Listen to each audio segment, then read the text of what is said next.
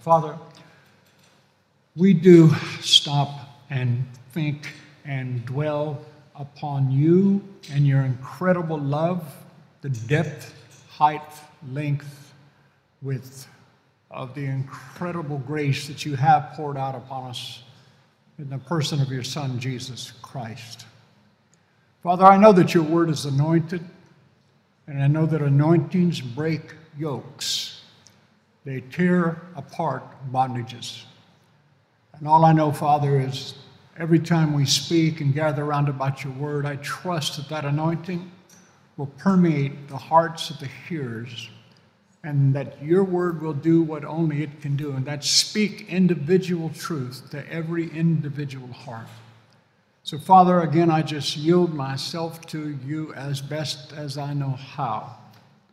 And I trust in you, Holy Ghost, to anoint my lips, to allow me to speak only what you would have me to speak. In the mighty name of the Lord Jesus. And again, Father, may your beautiful handprint be upon everything that we set ourselves to today, and every day for that matter. In the name of Jesus Christ, I thank you for it. I believe I receive your grace for this in Jesus' name. Amen. Amen. Hallelujah.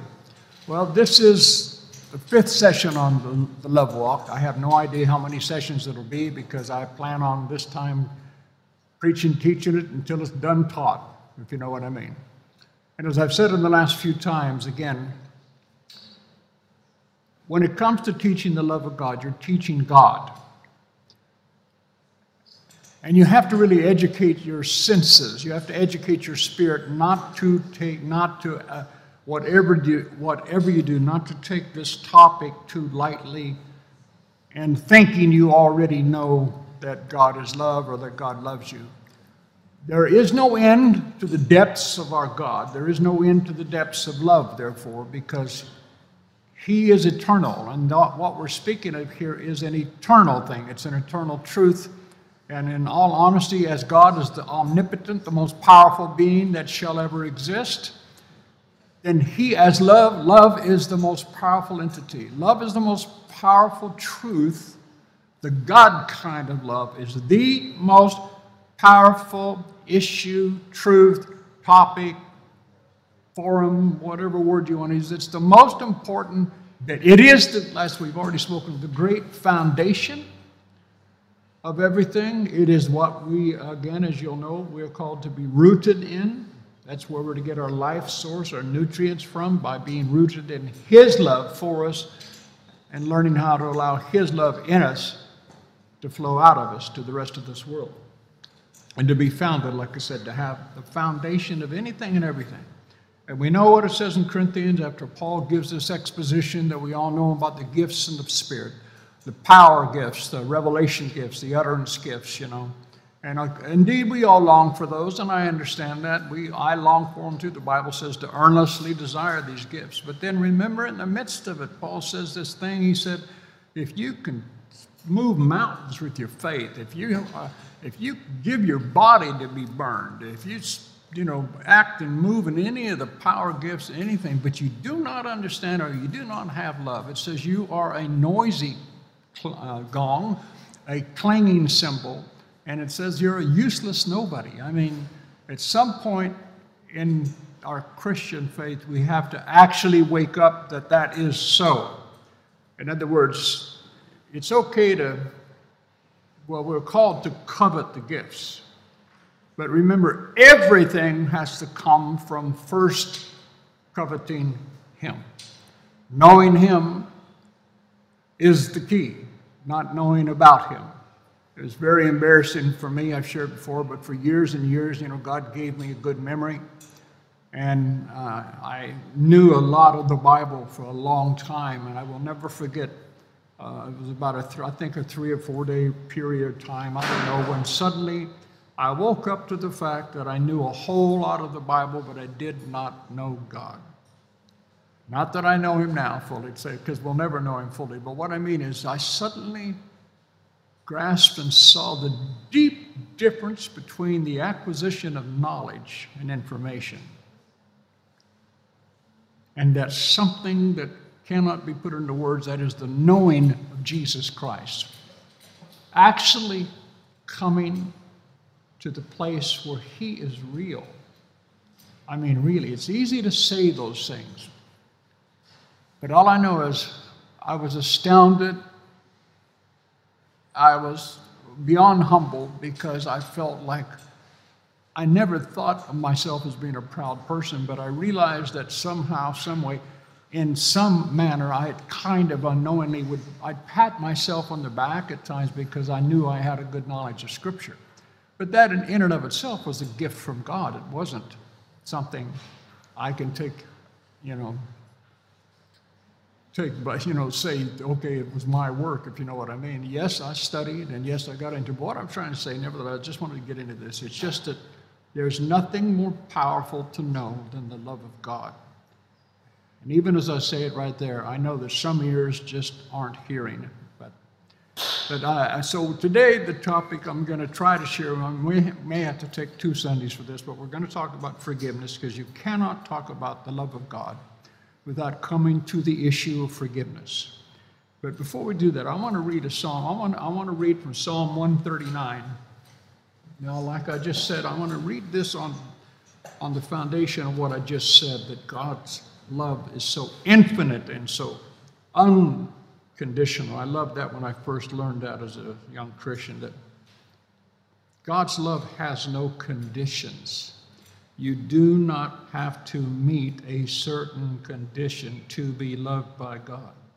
God cannot but help love you because he is love. Remember, love isn't a character trait that he possesses. Love is his being. It's his DNA. In Psalm 139, David is speaking here, and he said in verse 14, I'm going to read a few verses, I will confess and praise you, for you are fearful and wonderful, and for the awful wonder of my birth. Wonderful are your works, and that my inner self knows right well. My frame, now really think about this. My frame was not hidden from you when I was being formed in secret and intricately and curiously wrought, as if embroidered with various colors, in the depths of the earth, a region of darkness and mystery. Verse 16, your eyes saw my unformed substance. Did you hear that? Your eyes saw my unformed substance. And in your book, I guess you know God has books. And listen to this, and in your book, all the days of my life and your life were written before they ever took shape. Can you believe? Can you imagine that? I'm going to read that again. All the days of our life were written before ever they took shape, when as yet there was none of them. And then David says, how precious, and this is what I'm desperate to try to get across to our people and to all of you who may be listening to this about his love. David had caught the preciousness of God's love. He says, how precious, now please hear me, how precious and weighty are your thoughts to me, O God. How vast is the sum of them. If I could count them, they would be more in number than the sand. When I awoke, could I count to the end, I would still be with you. Now that is a verse that God just caused me to camp in for a time. Because he said, do you understand I love you? And I said, yeah. And he said, did you hear what David wrote here? He wrote, as I spoke to him. He said, now listen to it again. He said, how precious are your thoughts to me, O God. How vast is the sum of them. God's thoughts for you are as plentiful. Now, really hear me. See, you can turn off now and miss something. God's thoughts toward you, first of all, they're precious. But remember, this is love thinking about you. His thoughts towards you are more than the sand of the sea. So I'm saying God has billions and trillions and quadrillions of thoughts towards you, and they're all good. Can you imagine that? Can you even begin to conceive that he has billions of thoughts about Rod Anderson, and all of them are good? Well, see, that is what changes you, because Rod doesn't have a billion thoughts about himself that are good, that's for sure, and none of you do either. But the point is, if we begin to believe such as this type of truth, knowing everything, you hear me say this over and over again, but you must get it, knowing everything about you that may fall short of holiness or may fall short of perfection in your thoughts, his thoughts are all precious towards you. He never has a negative thought about you. I said God never has a negative thought about you, because God is 100% love. See, hear this. God, it's impossible for God to partially love you. In other words, God's never met a person who he thought to himself, well, I want to love people, but this dude, this guy's got stuff going on. This dude's got issues big time.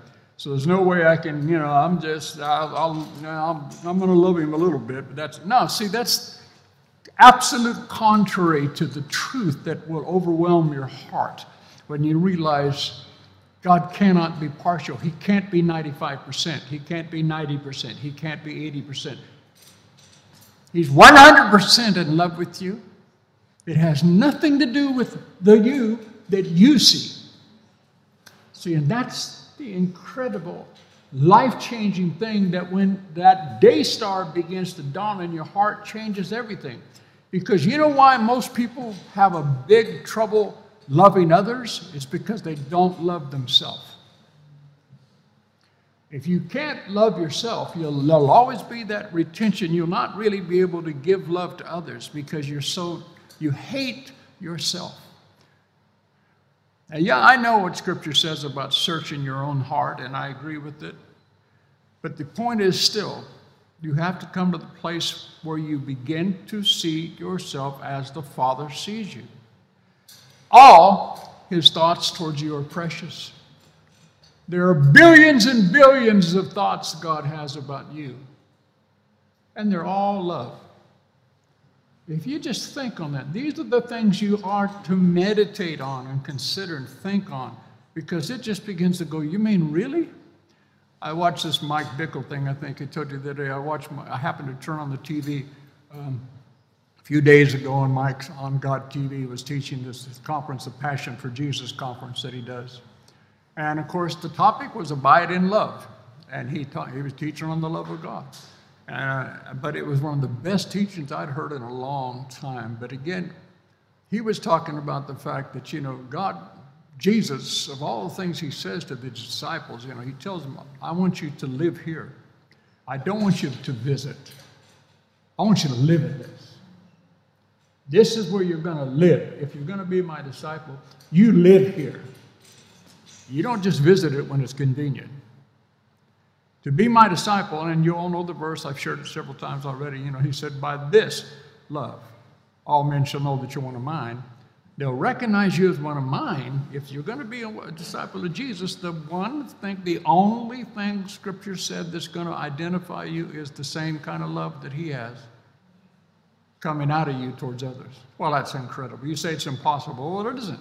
It is impossible for you and I in our flesh, but you see God's Spirit, as Romans 5 says, you all know the verse.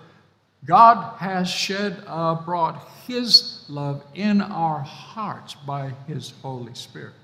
So the capacity is there. See, you accept the truth. You do not deny the truth. The capacity is there. Hallelujah. So we can do this. But anyhow, so I need to get to, like I said, I just feel God so beautifully today. He's so wonderful. In studying the love of God toward us, I said you have to come to the topic of forgiveness of God toward us and of us toward others. To say Jesus places a tremendous importance on harmony and agreement between us is an understatement. Now, I'm going to read Psalm 86, verses 3 through 5 in the Amplified as well. And I want you to catch this before we really get into some of the scriptures about forgiveness. Psalm 86, verses 3 through 5.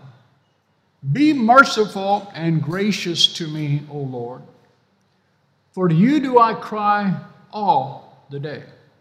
Make me your servant to rejoice, O Lord, for to you do I lift myself up.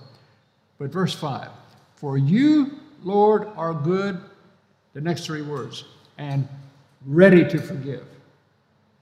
Again, you can skim that, but you need to park there. Catch this. Our God is always ready to forgive you. He's never unready. You're unready to receive it, but he's never unready to offer it. He's ready to forgive. I love that. He's ready to forgive our trespasses, ready to send them away, letting them go completely and forever. And oh God, you are abundant in mercy and loving kindness to all those who call upon you. So have that in your spirit as well. Always have the awareness, my God's ready to forgive. Now I got to tell you, and this isn't on my notes, but I want to turn to John 20 for just a moment, the Gospel of John, verse 20. You know, a while back, I told you God really spoke to me about the power of forgiving, about how God said we can, you know, when that cripple was put before him that time, and it made the Pharisees all upset because he said, son, your sins are forgiven thee. Remember that? You know the passage. Son, your sins are forgiven. And religious people freaked out and said, what? Who can forgive sins but God only? Well, but he was God only. But nevertheless, he said, your sins are forgiven you. And they're on this, and Jesus said, which is easier? He looked around at these religious folk and said, which is easier? To say your sins are forgiven or to say rise up and walk? But that you might know, really hear him. Hear Jesus. Hear Jesus. But that you might know that the Son of Man, not the Son of God, because this is crucial now, but that you might know that the Son of Man has the power on earth to forgive sins, he turns and says, man, I say unto thee, pick up thy bed and walk. And boom, the guy was healed. And we've heard it, and you need to hear it over and over again. Where there's forgiveness, there's healing. Where there's healing, there's forgiveness, all through Scripture. But it really struck me that, will you agree with me that God has told us to lay hands on the sick, that they might recover? Or do we have authority in the name of Jesus, and because of the blood and the sacrifice, do we have authority to pray for the sick and expect them to be healed? Yes. All through Scripture. Call for the elders of the church, anoint them with oil, and the prayer which is of faith shall save the sick, right? Well, listen, think about this. If we as sons of mankind, like Jesus, remember, who had stripped, it wasn't the Son of God that did this, it was the Son of Man, which means if the Son of Man can do it, bless God, we can do it because we're sons and daughters of mankind. If we have the authority to pray for the sick, then this is what really is shocking me. It's really been working on me for months. Why don't I understand that I have the authority to forgive sins? But see, the moment you say that, when we talk about forgiveness normally, of course, understandably, the first thing we think of is, well, forgiving this guy who hurt me, or forgiving this woman who said these things, you know, forgiving those type of situations. But see, this isn't talking about that at all. This is talking about forgiving somebody who you've had no interaction with whatsoever, just like you can lay hands on somebody you had no interaction with forever and you can pronounce healing over them. I've suddenly become aware I can pronounce forgiveness. But to me, this is revolutionary. I have never in my life ever heard any minister teach this, ever. And I'm not saying that to pat me on the back. I'm saying I am really seeing something. But now think about this in John 20. Now, Jesus has just risen from the dead. He's just risen from the dead, and he's in front of the disciples. You know, they're freaked out and what have you. And well, I'll start in verse verse 19, John 20, verse 19. Then on that same first day of the week, when it was evening, though the disciples were behind closed door for fear of the Jews, Jesus came and stood among them. In other words, he walked to the wall and said, "Peace to you." I guess so. If somebody walked through the wall and stood in front of me, I'd probably need a little peace myself. I don't know about you. So saying, he showed them his hands and his side. And when the disciples saw the Lord, they were filled with joy, delight, exultation, ecstasy, and rapture. Then Jesus said to them again, "Peace to you. Just as the Father has sent me forth, so I am sending you." And of course, that's one of the critical statements that Jesus made that we need to really grasp. The same assignment that God gave Jesus, Jesus has given us. Did you hear me? And what did he do? He forgave sins. He healed the sick. He blessed the people. He brought the truth of Almighty God. But listen to this. And having said this, now please open your ears, whosoever is listening, to really catch how profound this is. Verse 22, having said this, he breathed on them and said to them, "Receive the Holy Spirit," right? Now, and then it says, "Now having received the Holy Spirit." So we're talking about something that happened that precedes the day of Pentecost. Right? Say right, somebody. Anyhow, whatever. Say right. If you're sitting there in your house right now watching this, bless God, say right. But think about this. This precedes, it predicates the day of Pentecost. Jesus said unto them, he breathes on them, and God's Spirit on him, in him comes on them, and they receive the Spirit in measure. I don't know how to explain it fully, but all I know is that's what it says Jesus did, and that's what it says, and it says they received it. But think about how profound. He's raised from the dead. Listen, he's raised from the dead. The first thing he does is says, receive the Holy Spirit. But what's the next thing? I mean, what's the next thing he says? He says, receive the Spirit. And now he said, being led and directed by him, if you forgive the sins of anyone, they're forgiven. Man, that blows my mind.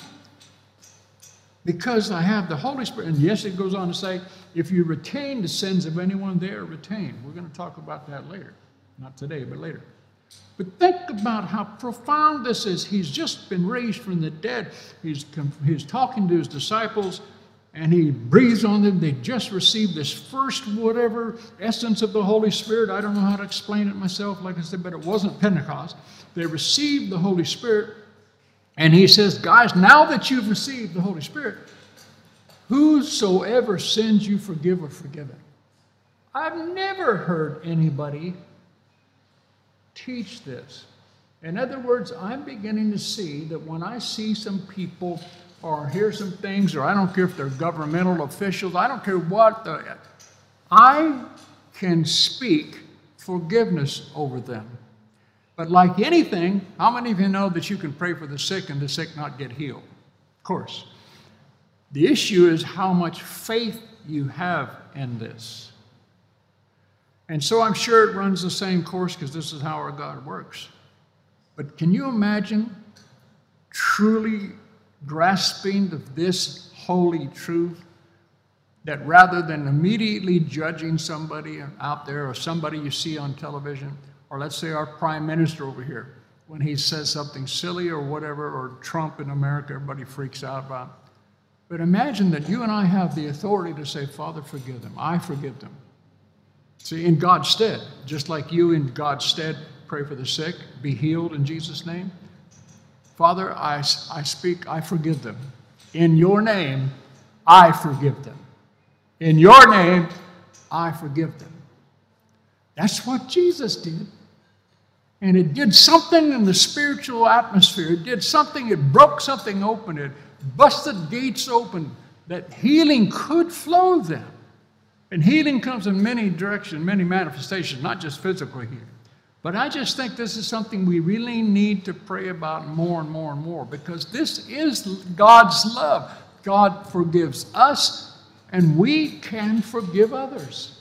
You understand the difference? What I'm trying to say, I'm not talking about me forgiving somebody that's done me wrong. I'm talking about somebody that we don't even know, and see, like I said, and say, Father, I release forgiveness. I forgive them. Because Jesus, you said, now, because I have the Spirit, whosoever sins I forgive, they're forgiven.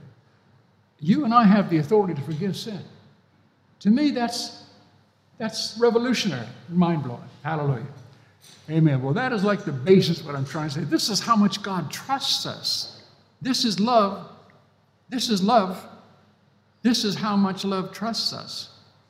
He gives us the grace and the power and the instructions to forgive people their sins.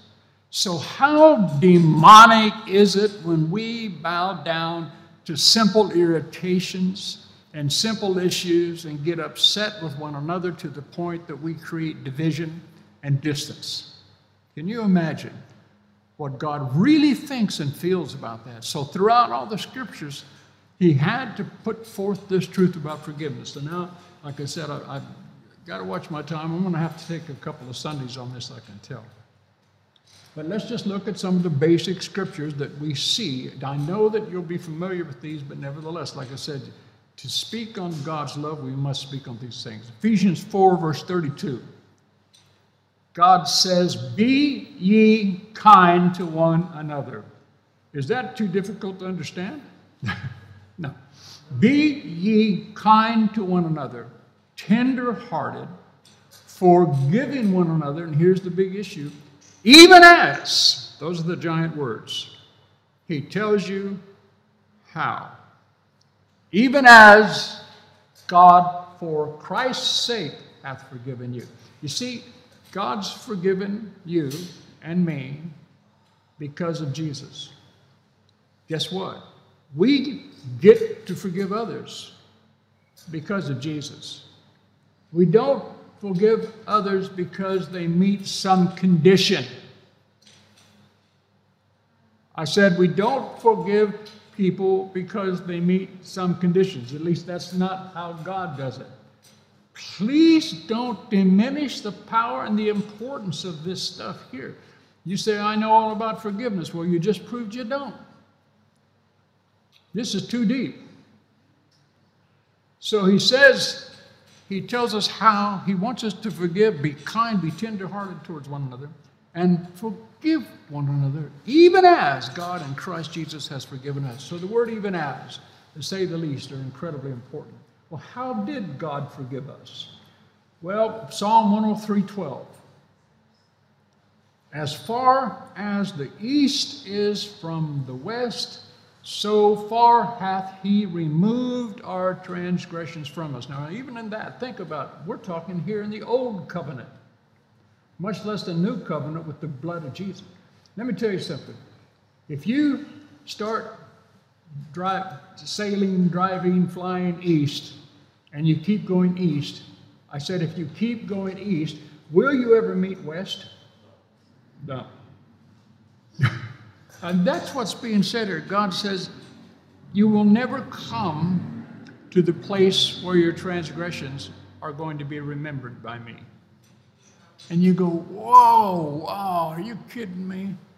I mean, Jeremiah 33:8, and I will cleanse them from all their iniquity, whereby they have sinned against me, and I will pardon all their iniquities whereby they have sinned, and whereby they have transgressed against me. And I'm just going to go through a few of these quickly because there's not enough time for me to speak to each of them.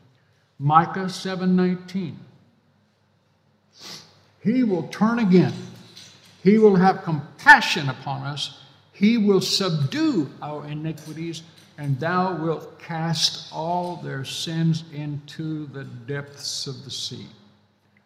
Now, I'm reading these 4 verses real quickly, but see, this I always used to quote to my Bible students from Acts 17, 23, Acts 17, 21, 23, 17, 11. Those in Berea received Those, God had more time for those in Berea because they received the word with readiness of mind, but they searched the scriptures daily whether or not those things were so. And I used to tell my students all the time, you do not have the right to believe anything I say unless I can back that up with scripture, but nevertheless, it's your responsibility to seek the word and see if it says what I say it says. It's on you, it's not on me. So this is why we read this. It's just that we're trying to see the nature of God even then. God's ready to forgive. This is Israel making mistake after mistake. Idolatry, backsliding over and over again, but there's God always ready to forgive. I'm ready to forgive. I'm ready to forgive. I'm ready to forgive, but will you come to me? But see, I need to be ready to forgive all the time. But why is it about, see, it's part of our human, that we're not supposed to have any fallen nature in us, but I guess it's the absence of the renewal of the mind of that area. Why do we still like to hold on? I want to stay angry a little bit longer. It'll make me feel so much better. You know what I mean? To just hold on, hold a grudge a little bit longer. But see, we have to wake up to see how damaging that is to our spirit, man, and how it creates distance between us and the presence of God, because He cannot dwell in that house. Isaiah 43:25.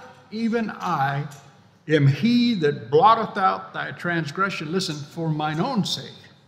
He destroys our sins, forgives us for His sake.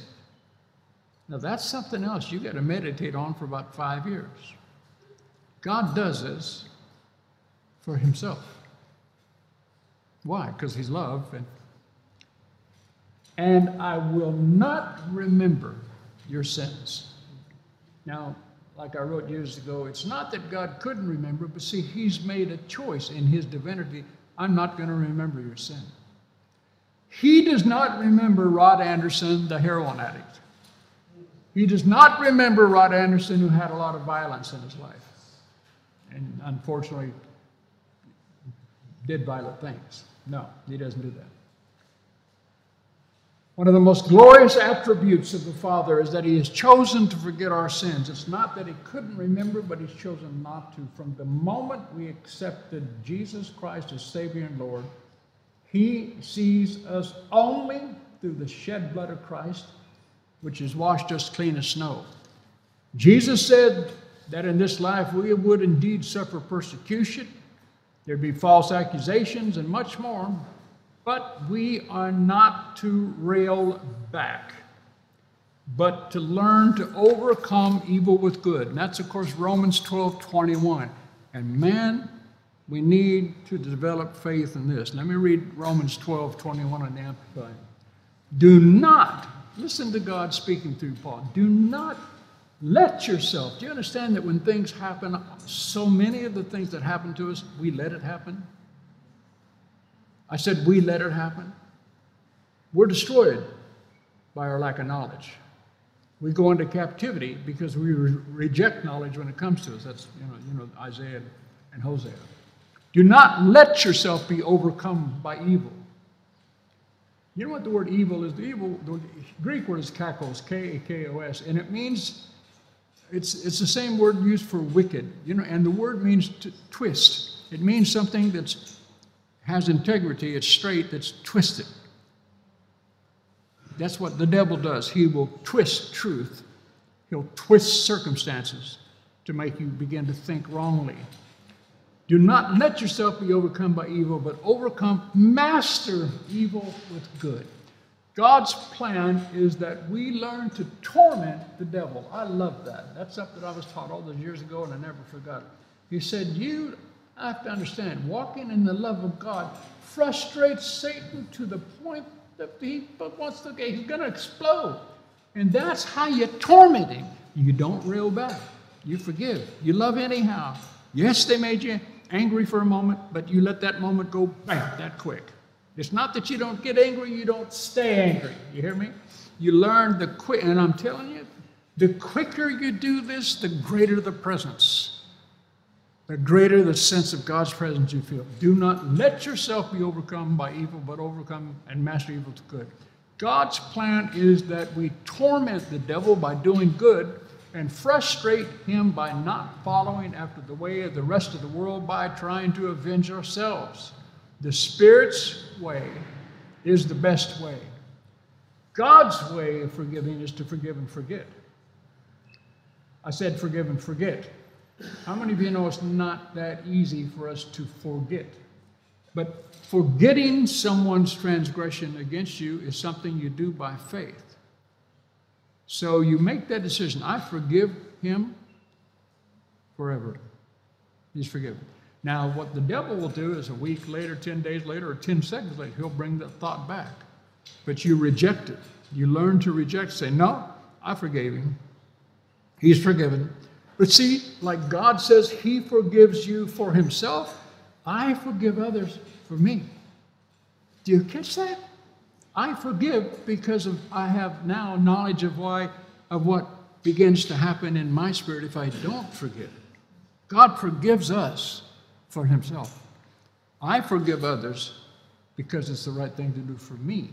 It's not because I feel like it. It's because it's truth. God's forgiveness is the supernatural ability. This is something God spoke to me. God's forgiveness is the supernatural. It is supernatural, believe me. It's the supernatural ability to totally eradicate from your consciousness any thought or memory of an incident. I, honest before God, have to consciously work at remembering some of the things that were done against me years ago that caused me to react so demonically before I was saved. That God has just washed them away. But sometimes when I'm ministering or speaking, God will bring something back because it's something that somebody else needs to hear. It'll touch them because of something that's happened in their own life. And I tell you, I am shocked. I hope you don't misunderstand, but I get shocked when I remember that I was even involved in that. I'd actually totally forgotten that Rod had ever done that. But that's what he'll do for you. He will supernaturally eradicate any thought of the situation. And don't you understand what this produces in you? It's called peace. It's called the peace of God. It's called no torment. It's called not walking around all day being, blessed God. Just give me an opportunity and I'll show them how I love and bless them. You know what I'm trying to say? Everybody's done that. You just mull on something and mull on something and mull on something and mull on something and mull on something until you got a ton of mull. Right, Paul? Just a whole ton of mull. You know what I mean? You know what I mean? And it's so crazy. But see, do you understand? Do you know how difficult, let me say this. When you're doing that, do you know how difficult it is for you to receive somebody that says you shouldn't do that? Be honest. How many of you know how I don't want to hear that? That's God, they hurt me, and I'm mad, I'm going to stay mad. That's the way it is. And you do, you choose, and you let yourself be overcome with evil. Please begin to hear why this love of God thing is so vital. It's so much more than just a Sunday morning message. It's the crux of our Christianity. It's the matrix of the present that allows the presence of God to have freedom in your life, in your house, or whatever. And then, of course, here we come to another one, a beautiful one. We all know the passage in Mark 11. When Jesus walks by the fig tree, he curses the fig tree. The next day they come back across Bethany, and the disciples go, "Wow, Lord, look, the tree which you cursed is withered and died from the roots up." And Jesus said, "Yeah, that's right. See, I spoke to it." And then he goes over and said, "Well, check it out. If you think that's something," he said, "hear me." And then he says, have faith in God, but actually the Greek says, have the God kind of faith. What I just demonstrated to you was the God kind of faith. He says, now look over here. See that mountain? Quit looking at the fig tree. See that mountain? If you say to that mountain, verily, verily, I always think it's funny that Jesus had to say truly, truly. In other words, like I'm not lying to you, as if Jesus ever lied. But he says, verily, verily, truly I say unto you, if you shall say unto this mountain, much less a tree, be thou removed, Be thou cast into the sea, and shall not doubt in your heart, but shall believe that what things soever you saith will come to pass. You guys will have whatever you say. Therefore, I say unto you, what things soever you desire, when you pray, believe that you receive them. And then he says this part, and this is the part. And he said, and when you stand praying, I know you know it, but hear it afresh. When you're praying, when you stand praying, forgive. Now think about it. We've got to get past just studying Scripture. We read the book to know the heart of Jesus. It's about knowing the heart of Jesus. Jesus said, when you're praying, make sure there's no enmity in your heart. He said, when you pray, before you really get into it, he said, listen, what is he saying? Here's God Almighty in the flesh, and guys, when you come to pray, make sure there's none of this there, because otherwise your prayers there's nothing. You can forget about praying. And when you stand praying, forgive. If you have aught against any, even against them, even against your pastor, even the sound man has to forgive me. Hallelujah. I don't care who it is.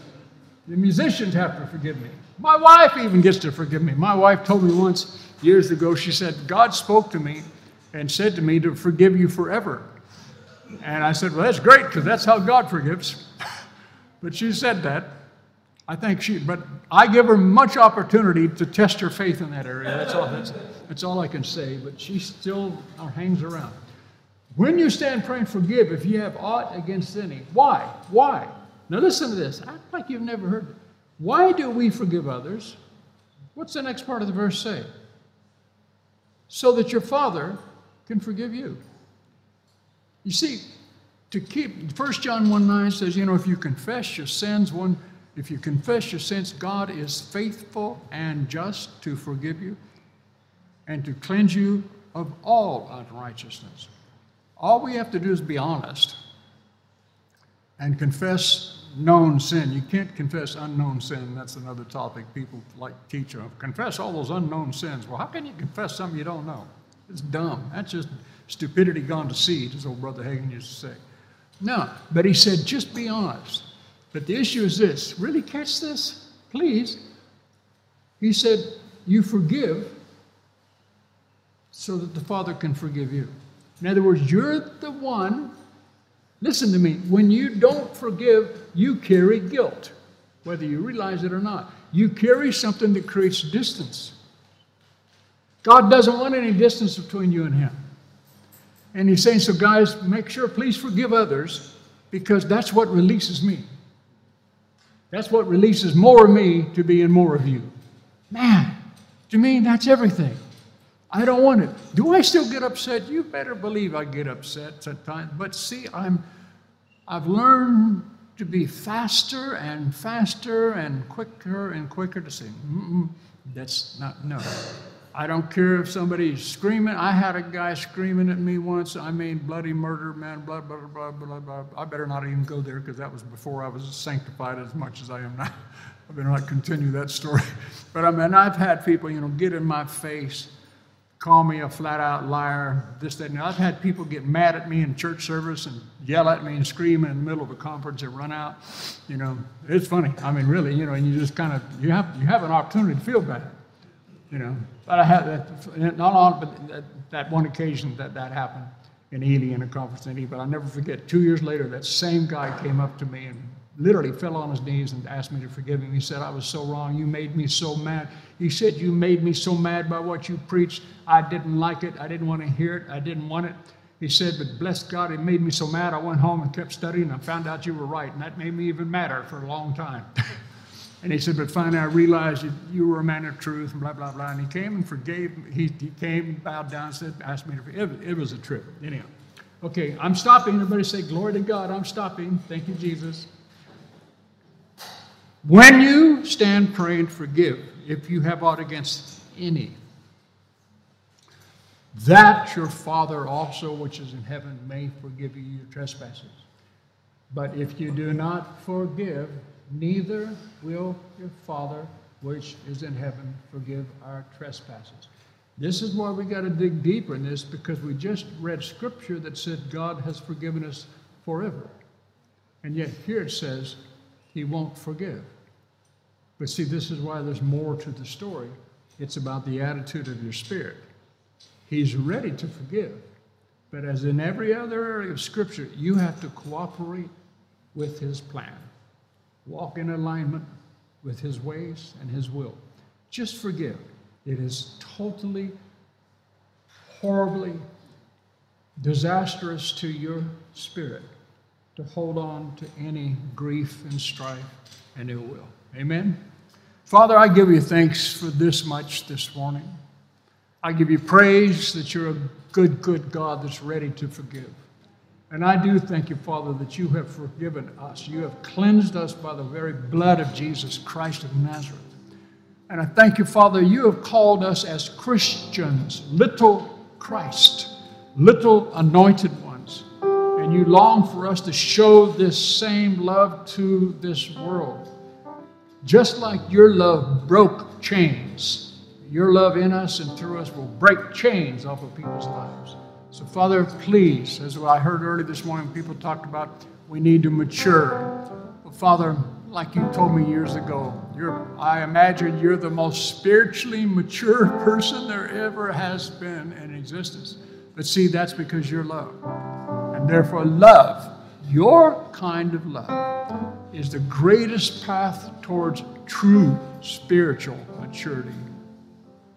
More powerfully true than any other path we could ever take. So we give you praise and thanksgiving this morning, Father, that you have loved us unconditionally. Amen, amen, amen. All right, God bless.